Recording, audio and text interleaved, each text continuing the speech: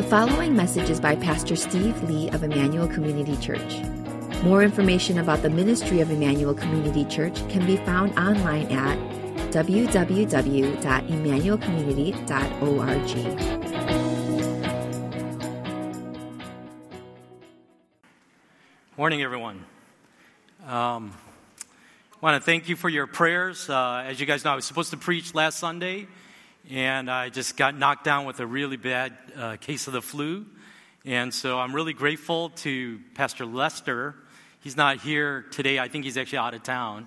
But for subbing, I mean, the second I went down, I was like, there's no way I'm preaching on Sunday. And so I was very grateful that he was able to cover for me last week.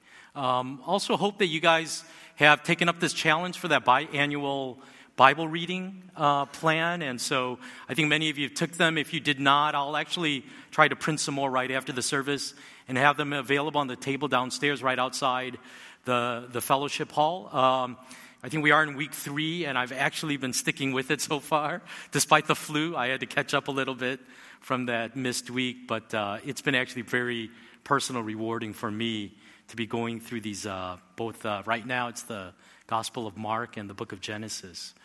Why don't we begin with a word of prayer, and then we will continue into the series on idolatry that we began on the first Sunday of this year. Lord, open up our hearts. Give us wisdom that can only come from you, that can understand your perspective, your heart for us. Let the work of the Holy Spirit and the power of your word expose what needs to be exposed, and to give to us the courage to face ourselves through the revealing work of your truth, that in that exposure we may find your grace waiting for us to heal us of our idolatries and to open our eyes to see the matchless worth of Christ, who alone stands as the one worthy of our worship. We pray all this in Christ's name. Amen. So I mentioned in the last time I preached that we're starting a relatively brief series on idolatry. I think it's going to take us about 7 messages or so to cover it. And so for today and for the next time I preach, I'll basically sort of, I'm sorry, there's not a water here today. Could I get one? Basically unpack a theology of idolatry. We'll sort of look at it from that perspective. Oh, thank you, Carol. Thank you.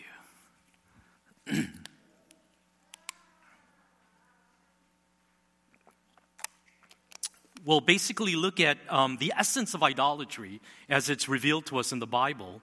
And then for the remaining 4 or 5 messages, we're going to look at the specific idols that are most relevant, I believe, in contemporary American culture. So we'll look at things like money, family, politics, religion even. That's the one I'm actually looking most forward to, is unpacking the idea of religion as an idol. And by the end of it, I hope to have offended everybody in this room, okay? And revealed all of our sacred cows, okay, at some level or another. Well, let's just jump right into it. I don't think it's too strong a statement to say that idolatry was the defining sin in the Old Testament. The struggles of God and his people recorded in the Old Testament. In Moses' rebuke to the Israelites, the theme of idolatry takes center stage. Deuteronomy 32, verse 16 to 21 says, "They made him jealous with their foreign gods and angered him with their detestable idols. They sacrificed to false gods, which are not God, gods they had not known, gods that recently appeared, gods your ancestors did not fear. You deserted the rock who fathered you. You forgot the God who gave you birth. The Lord saw this and rejected them because he was angered by his sons and daughters. I will hide my face from them, he said, and see what their end will be, for they are a perverse generation, children who are unfaithful. They made me jealous by what is no God and angered me with their worthless idols. So no doubt, idolatry looms large in the indictment against his people.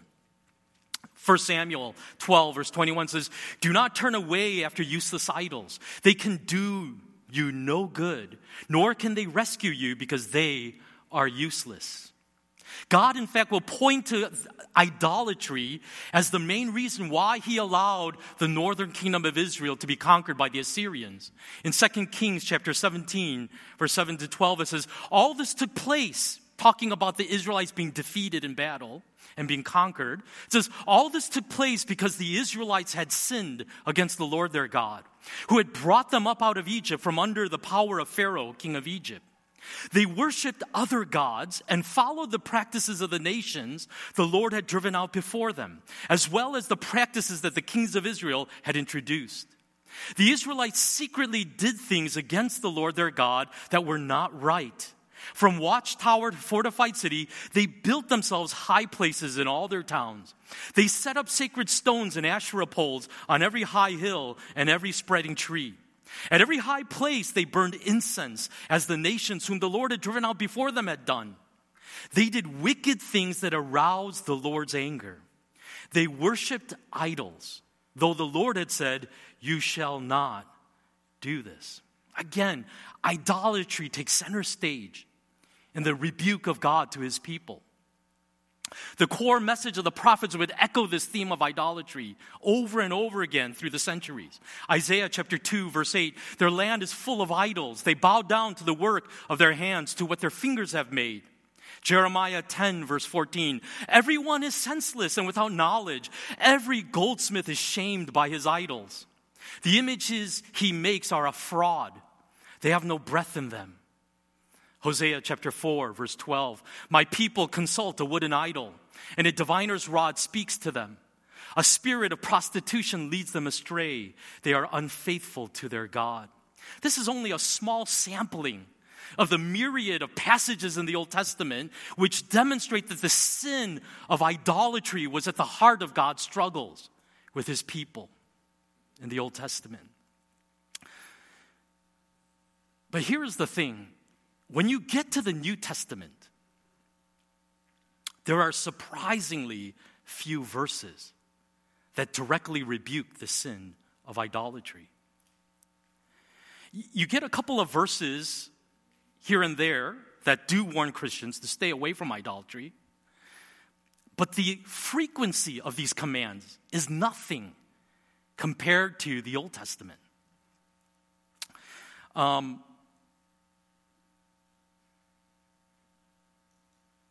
And there's a question here. What's going on here? There is this ongoing debate that arises. So it's clear that there is still idolatry in the New Testament times, because there's this debate even in the church about whether Christians could eat meat sacrificed to idols. Acts 17, verse 16, while Paul was waiting for them in Athens, he was greatly distressed to see that the city was full of idols. So clearly idolatry is still an ongoing issue. So then why isn't it addressed more directly? Either by Jesus, as recorded in the Gospels, or by the letters of the apostles in the era of the church. And I think the truth is, for any of us, I don't think we really tend to think of our struggle with sin in the context of idolatry a whole lot. If I could put it like this, if idolatry is reduced to nothing more than abandoning our belief in God and believing in other gods, the truth is it doesn't really seem like a temptation that any of us really struggle with, does it? I mean, whatever your struggles with sin may be, I suspect that none of you follow a pattern of, shoot, I've done it again. I've become a Muslim. And then eventually you find your way from Allah back to Yahweh and return to Christianity just a few weeks later under temptation to become a Buddhist. And then say, I've done it again. And you come back to God. I don't think that this is a typical struggle of a Christian. Is jumping from Islam to Buddhism to Hinduism and back to Christianity. So then, is it safe to say that idolatry is a sin of the past? It's a struggle that we as modern Christians no longer have to worry about. In other words, maybe what I'm saying is this. Did the people of an earlier time, like the Old Testament era, struggle with this issue of idolatry because they frankly were just more primitive than we were? And because they lived in a world in which there were many gods, they were often tempted to follow these other gods. But we, in our enlightened, more modern expression of religion, which there's no doubt about is more dominantly monotheistic or belief in one God, regardless of what that religion may be, it's just not a modern-day struggle anymore. Well, as you can probably guess, I don't think the answer is quite that simple. Because if it were, then I don't know why I'd be preaching 7 messages on a sin that is basically a historical relic. Let me try to get a bit at the core of idolatry, what we can call the idolatry of the heart. Let me put it like this. If the core of religion is nothing more than an agreement to a set of facts that we believe to be true, then it's hard to make sense of how the Israelites, or frankly anyone, could so easily be swayed to worship other gods. Because why would somebody decide one day that they believe Yahweh is a true God, and then suddenly the next thing you know, I believe in Allah? Or I believe in Baal, or I believe in Asherah. It doesn't make sense. How can anybody switch so easily from one belief system to another and say, no, this is God, no, this is God, no, this will be my God? The problem is this, is that we think of faith as largely a matter of the head. But the truth is that faith is primarily a matter of the heart. I think that helps to explain why we can hear a thought-provoking and challenging sermon on Sunday and be determined to become a different person and change the course of our life. And yet, by Wednesday, we're right back to our old habits again, aren't we? And the truth is, nothing has changed. Why? Because thinking our way to the life that God desires is never enough. Now, I need to clarify something. When I say it's a matter of the heart, I think there's some confusion because of the modern English way that we use the word heart. We tend to think of head and heart as two things that are in opposition against each other. And that's not really what the Bible means when it's talking about the heart. The head we think of as the rational, intellectual part of us. And then we think of the heart as this sort of sentimentalized, emotional, even irrational part of us, right? But when the Bible talks about the heart, it actually has both of those ideas in mind. It has our thinking, rational mind, as well as our emotional seat. And that is the heart in the biblical view. It is that place where our deepest loves lie. It is that place out of which flows all of the choices that we make in our life. And the Bible would say that is the heart. In other words, we're not only talking about the heart, we're not just talking about a mindless faith where we turn off our brains. But what it is saying is that our brains are never enough alone. They are necessary but not sufficient, okay? What the Bible would say is that our faith is driven by the core of our being, what we can call the heart. Our heart is the seat of our deepest longings and loves, our greatest hopes and desires. As James Smith argues, we are not primarily thinking beings.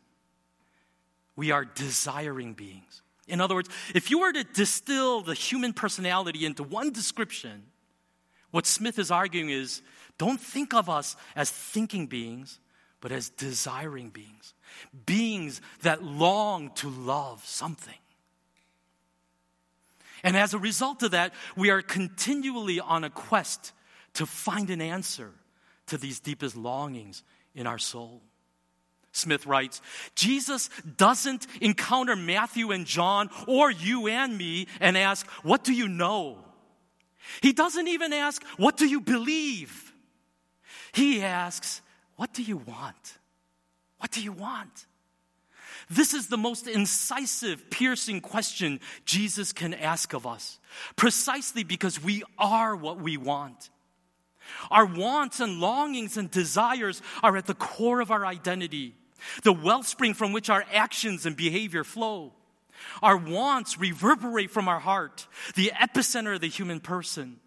Thus, Scripture counsels, above all else, guard your heart, for everything you do flows from it. Proverbs 4:23.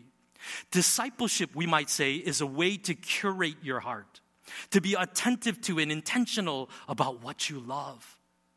So discipleship is more a matter of hungering and thirsting than of knowing and believing. Jesus' command to follow him is a command to align our loves and longings with his, to want what God wants, to desire what God desires, to hunger and thirst after God, and crave a world where he is all in all, a vision encapsulated by the shorthand, the kingdom of God. You see, the people in ancient times very conveniently abandoned God and whatever other gods they followed, and they switched allegiances very easily because these gods were nothing more than a vehicle to get to what they really wanted in life. The things that they really worshiped. The deepest hopes and dreams in their life. And whatever God could get them to that destination, whatever was convenient was okay with them. And in that sense, maybe we aren't so different from the ancients as we think we are. What I would argue is this: we may be loyal to our religious labels, but unfaithful to our God. In other words, you may proudly claim the label of being called a Christian. And maybe you come to church every Sunday. You may never slip into that mosque in a moment of weakness. But the truth is, maybe you have given your heart away to many other things. The foundational commandment against idolatry is found at the very beginning of the 10 Commandments. It's the first one. Exodus chapter 20, verse 3-6 says, "You shall have no other gods before me. You shall not make for yourself a carved image or any likeness or anything that is in heaven above or that is in the earth beneath or that is in the water under the earth. You shall not bow to them or serve them, for I, the Lord your God, am a jealous God, visiting the iniquity of the fathers on the children to the third and fourth generation of those who hate me, but showing steadfast love to thousands of those who love me and keep my commandments." Two things I want you to observe in this commandment. Look first at the breadth of the things that are covered in the commandment. I think the implication of the way that God is phrasing it here is that you, in your wayward heart, will have this tendency to make anything an idol that you could grab your hands on. Anything can become an idol. And then the other thing that I want you to note about this command is this. This is not the language of intellectual belief, but it is the language of love and devotion. In other words, to fully understand this commandment against idolatry, we have to read it alongside what Jesus taught is the greatest commandment in the entire law of Moses. Deuteronomy 6, chapter 4-5. "Hear, O Israel, the Lord our God, the Lord is one. Love the Lord your God with all your heart and with all your soul and with all your strength." In other words, at the root of it, idolatry is a violation of this greatest commandment. What God asks of us is nothing less than to have Him hold that place of greatest love in our hearts, a greatest devotion. Anything less than that, God says, is unfaithfulness and idolatry. Isaiah chapter 29, verse 13 says, the Lord says, these people come near to me with their mouth and honor me with their lips, but their hearts are far from me. Their worship of me is based on merely human rules they have been taught.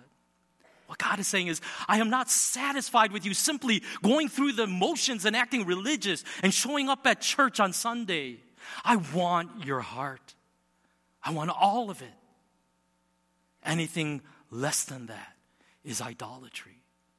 He is always after our hearts. If this is the essence of idolatry, then maybe it is not as absent in the New Testament as we think it is. D.A. Carson, who teaches right here at Trinity, believes that the sin of idolatry can be located in the New Testament primarily through this Greek word, epithumia. I usually try to avoid the Greek whenever I can and try not to get too technical, but this is one of the rare times I think this is actually helpful to know the actual word that is used here in the New Testament. Because this word epithumia, which usually is translated in most English Bibles as either lust or evil desire, is made up of two separate words. The first part of it is this prefix epi, which means over, and then thumia, which means desire. And so if you put that together, it's interesting. The idea of epithumia is like this. It is an over desire or over the top, all-consuming desire for something. It is an intense longing. It's interestingly the word that is chosen by Luke in his gospel to describe how Jesus felt about the Last Supper. In Luke chapter 22, verse 15, it says, and he said to them, I have eagerly desired, or epithumia, to eat this Passover with you before I suffer. It describes the depth and intensity with which Jesus felt this desire or longing to share this Passover meal with his disciples. It is used positively in this case, but in almost every other of the nearly 40 occurrences of this word in the New Testament, it's used negatively to talk about a sinful desire. 1 Peter chapter 2, verse 11 says, dear friends, I urge you as foreigners and exiles to abstain from sinful desires, epithumia, which wage war against your soul. Romans 6:12, therefore do not let sin reign in your mortal body so that you obey its evil desires. Epithumia again. 2 Timothy 2, verse 22, flee the evil desires or epithumia of youth and pursue righteousness, faith, love, and peace, along with those who will call on the Lord out of a pure heart. Why I think this word is so important is this. It's saying that the nature of this sin is to take what is a legitimate desire, whether it is sex or good food or companionship or security, and taking it out of that proper place in God's creation and giving it an undue weight that it does not deserve, an over the top, an over desire, a desire that is outspilled the boundaries of God's design so that it becomes an idol. In other words, in our sinfulness, we take even good things and turn them into gods or idols, when our desire for them goes beyond what God intended, making them into ultimate desires. That's why Paul says in Colossians 3, verse 5, put to death, therefore, whatever belongs to your earthly nature, sexual immorality, impurity, lust, and then there's that word again, epithumia, evil desires and greed, which is what? Idolatry. Idolatry. As Paul points out, idolatry isn't limited to having a clay figurine in your house that you bow to. It is talking about something much deeper than that, about a fundamental bent in the heart toward an all-consuming desire that has replaced God himself. You see, sex, wealth, pleasure, these aren't inherently evil things, but they can become idols when they become ultimate things, gods in our heart. Even the Old Testament seems to recognize this idolatry, the heart dynamic, because if you look in Ezekiel chapter 14, verse 3, it says, these men have set up idols in their hearts. In their hearts. That's even in the Old Testament. Tim Keller writes, what is an idol? It is anything more important to you than God. Anything that absorbs your heart and imagination more than God. Anything you seek to give you what only God can give. A counterfeit God is anything so central and essential to your life that should you lose it, your life would feel hardly worth living. An idol has such a controlling position in your heart that you can spend most of your passion and energy, your emotional and financial resources on it without a second thought. An idol is whatever you look at and say, in your heart of hearts, if I have that, then I'll feel my life has meaning. Then I'll know I have value. Then I'll feel significant and secure. There are many ways to describe that kind of relationship to something, but perhaps the best one is worship. If anything becomes more fundamental than God to your happiness, meaning in life, and identity, then it is an idol. So in this last part of the message, I want to sort of unpack what would it mean, what would it look like for us to abandon these idols and to turn to God. And so at the heart of this issue of idolatry is the singular question, what do you want? What do you want? What do you really, really want in life? What do you want more than anything else in your life? What do you long for? What do you daydream about? What do you need in your life to make it feel like it was all worth it in the end? Jamie Smith continues and he says this, to be human is to be on a quest.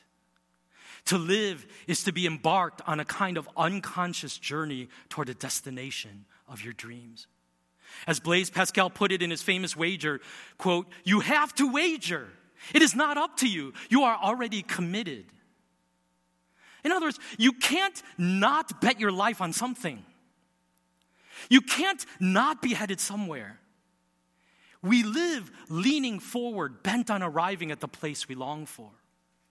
To be human is to be animated and oriented by some vision of the good life, some picture of what we think counts as flourishing. And we want that. We crave it. We desire it. This is why our most fundamental mode of orientation to the world is love. We are oriented by our longings, directed by our desires. We adopt ways of life that are indexed to such visions of the good life, not usually because we think through our options, but rather because some picture captures our imagination. And I wonder, what is the picture of the good life that has captured your heart, that motivates you to get up every day and to do what you do? In other words, what I'm saying to you this morning is this. If we're going to deal seriously with the sin of idolatry, then we have to answer this question with courage and with honesty, because it may be one of the most difficult questions you can ask yourself. What do I really want? What do I want? Smith references Andrei Tarkovsky's 1979 haunting classic, Stalker. It's a film about three men who go on this expedition. One of them is a writer, and another one is a professor, and the third is the stalker, who acts as the guide of these two men. And they're traveling to this destination, this mysterious restricted zone that's called the Zone. And in the zone, there is a room. And what the stalker tells these two men is this, when they arrive upon this room. He says, when you go into this room, what this room will do for you is it will give you your deepest, most intimate desire. Your inmost desire at the core of your heart will be given to you when you enter that room. But you see, it's not what you think you wish for. It's what you actually most deeply want. And so the two men are nervous. They hesitate. They're not sure they want to go into the room because a disturbing realization creeps over them. How do I know what my deepest desire even is? And what if it turns out to be not what I think it is? In other words, what these men faced with entering this room are wrestling with is, what if I am not who I think I am? I wonder how you would feel if you were given that opportunity to enter a room like that. Would you go in? Or would it terrify you? What is it that I really want? And what if I were to get it? Jen Pollock Michelle writes this: we simply can't ignore desire. Desire is primal. To be human is to want. Reflecting on our desires asks us to address the more naked parts of who we are and why we do what we do. When we talk about desire, we undress our hearts.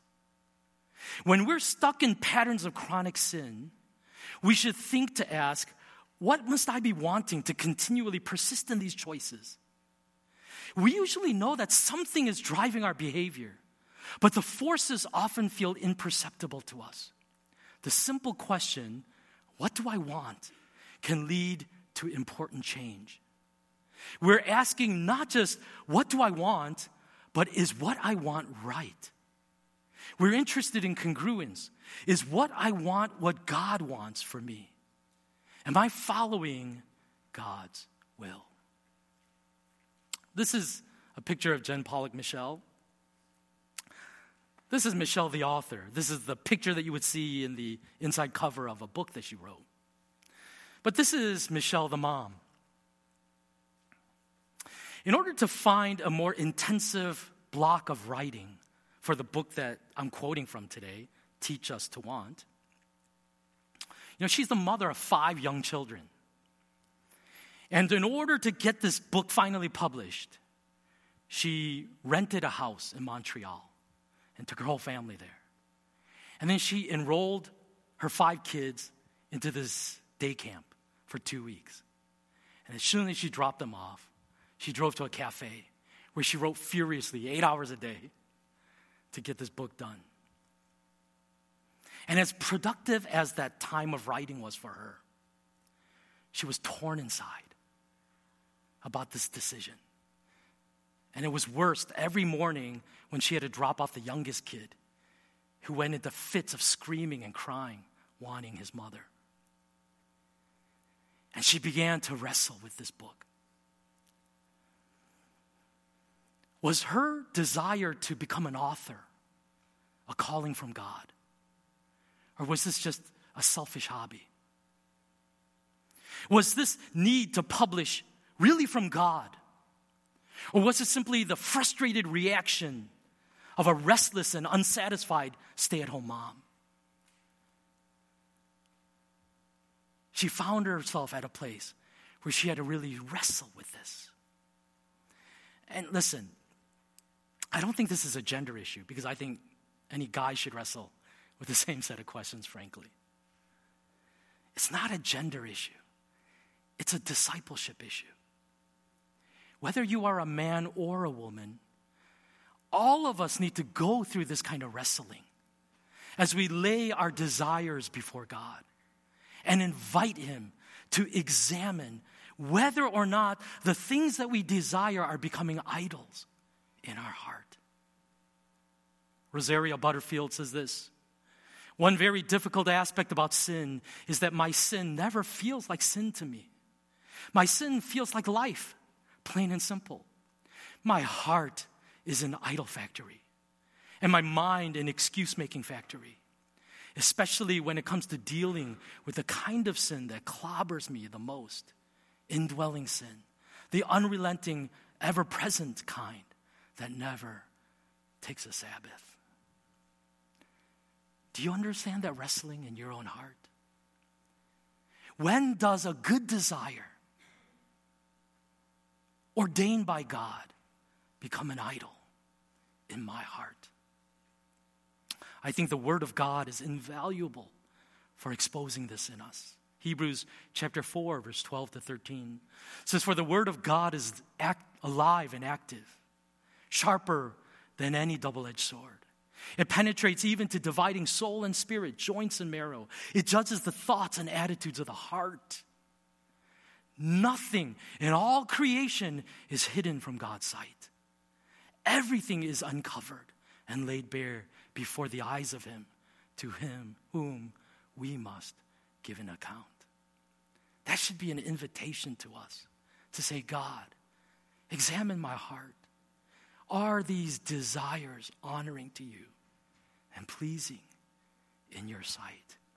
St. Augustine famously said, "You have made us for yourself, and our heart is restless until it rests in you." God warns us against idols because He says ultimately all of them are gods that will fail you. They promise to fulfill the deepest desires of your heart, but at the end of it all, they will rob you of everything. They are liars. They never deliver what they promise. They promise everything, but give you nothing.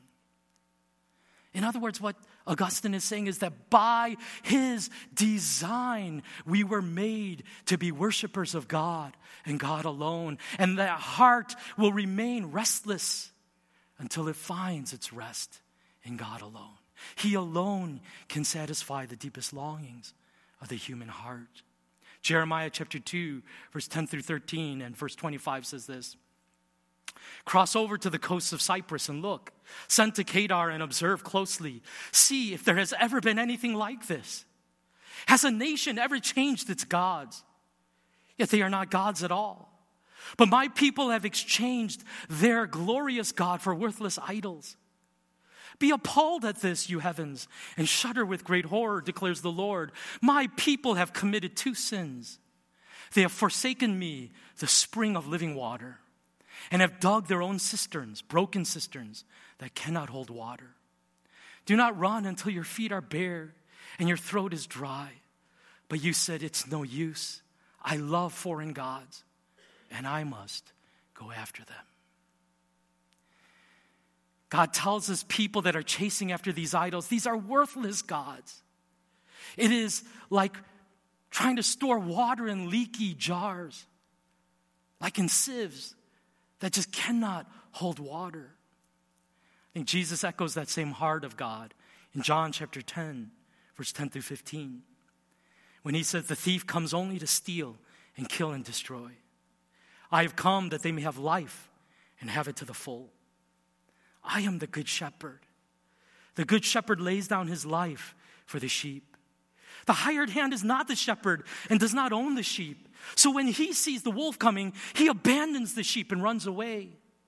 Then the wolf attacks the flock and scatters it. The man runs away because he is a hired hand and cares nothing for the sheep. I am the good shepherd. I know my sheep, and my sheep know me. Just as the Father knows me, and I know the Father, and I lay down my life for the sheep." Saying, why do you follow these others that will only abandon you in your moment of need? I alone am the good shepherd that will lay down my life for you. Tim Keller writes, in the 1830s, when Alexis de Tocqueville recorded his famous observations on America, he noted a, quote, strange melancholy that haunts the inhabitants in the midst of abundance. America believed that prosperity could quench their yearning for happiness, but such a hope was illusory. because de Tocqueville added, quote, "The incomplete joys of this world will never satisfy the human heart. This strange melancholy manifests itself in many ways, but always leads to the same despair of not finding what is sought. There is a difference between sorrow and despair. Sorrow is pain for which there are sources of consolation. Sorrow comes from losing one good thing among others, so that if you experience a career reversal, you can find comfort in your family to get you through. Despair, however, is inconsolable, because it comes from losing an ultimate thing. When you lose the ultimate source of your meaning or hope, there are no alternative sources to turn to. It breaks your spirit. What is the cause of this, quote, strange melancholy that permeates our society, even during boom times of frenetic activity, and which turns to outright despair when prosperity diminishes? De Tocqueville says it comes from taking some, quote, incomplete joy of this world and building your entire life on it. That is the definition of idolatry. The only way to free ourselves from the destructive influence of counterfeit gods is to turn back to the true one, the living God who revealed himself both at Mount Sinai and on the cross, and is the only Lord who, if you find him, can truly fulfill you, and if you fail him, can truly forgive you. When I think about this picture that Keller is painting of a despair that could crush the human spirit, I'm reminded of Ahithophel. Remember that name, Ahithophel? If you were here for our Life of David series that we just finished a little while ago, you know that Ahithophel was King David's advisor, the most highly regarded advisor in the entire country. But the people rejected his advice and chose Hushai's advice over his. And once he realized that his advice had been rejected, you know the story. You know what happened. He went home on his donkey, quietly put the affairs of his home in order, and he hung himself. He committed suicide. In other words, to Ahithophel, if my advice is no longer respected in this land, I am nothing. I am nothing. My life has no meaning. This is the tragic endgame of idolatry. What I'm saying to you today is this. Love your family. Love them. Enjoy your home. Flourish in your career. But what I am also telling you is that every one of those things may one day break your heart. And these things are too fragile a foundation on which to build your ultimate hopes and dreams in life. Don't let them become idols in your heart. Always reserve the deepest place of love and worship for God and God alone, because He alone is worthy of your total trust. He alone can bear the weight of your deepest hopes and desires in life. Let's pray.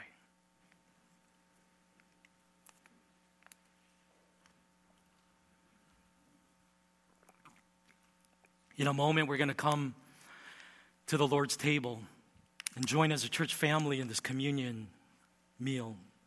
But before we do, let me invite you to just take a moment to pray. If I could just give you one homework assignment this week, if I could invite you to come before God in a spirit of submission and surrender, and just in a spirit-led way, ask God,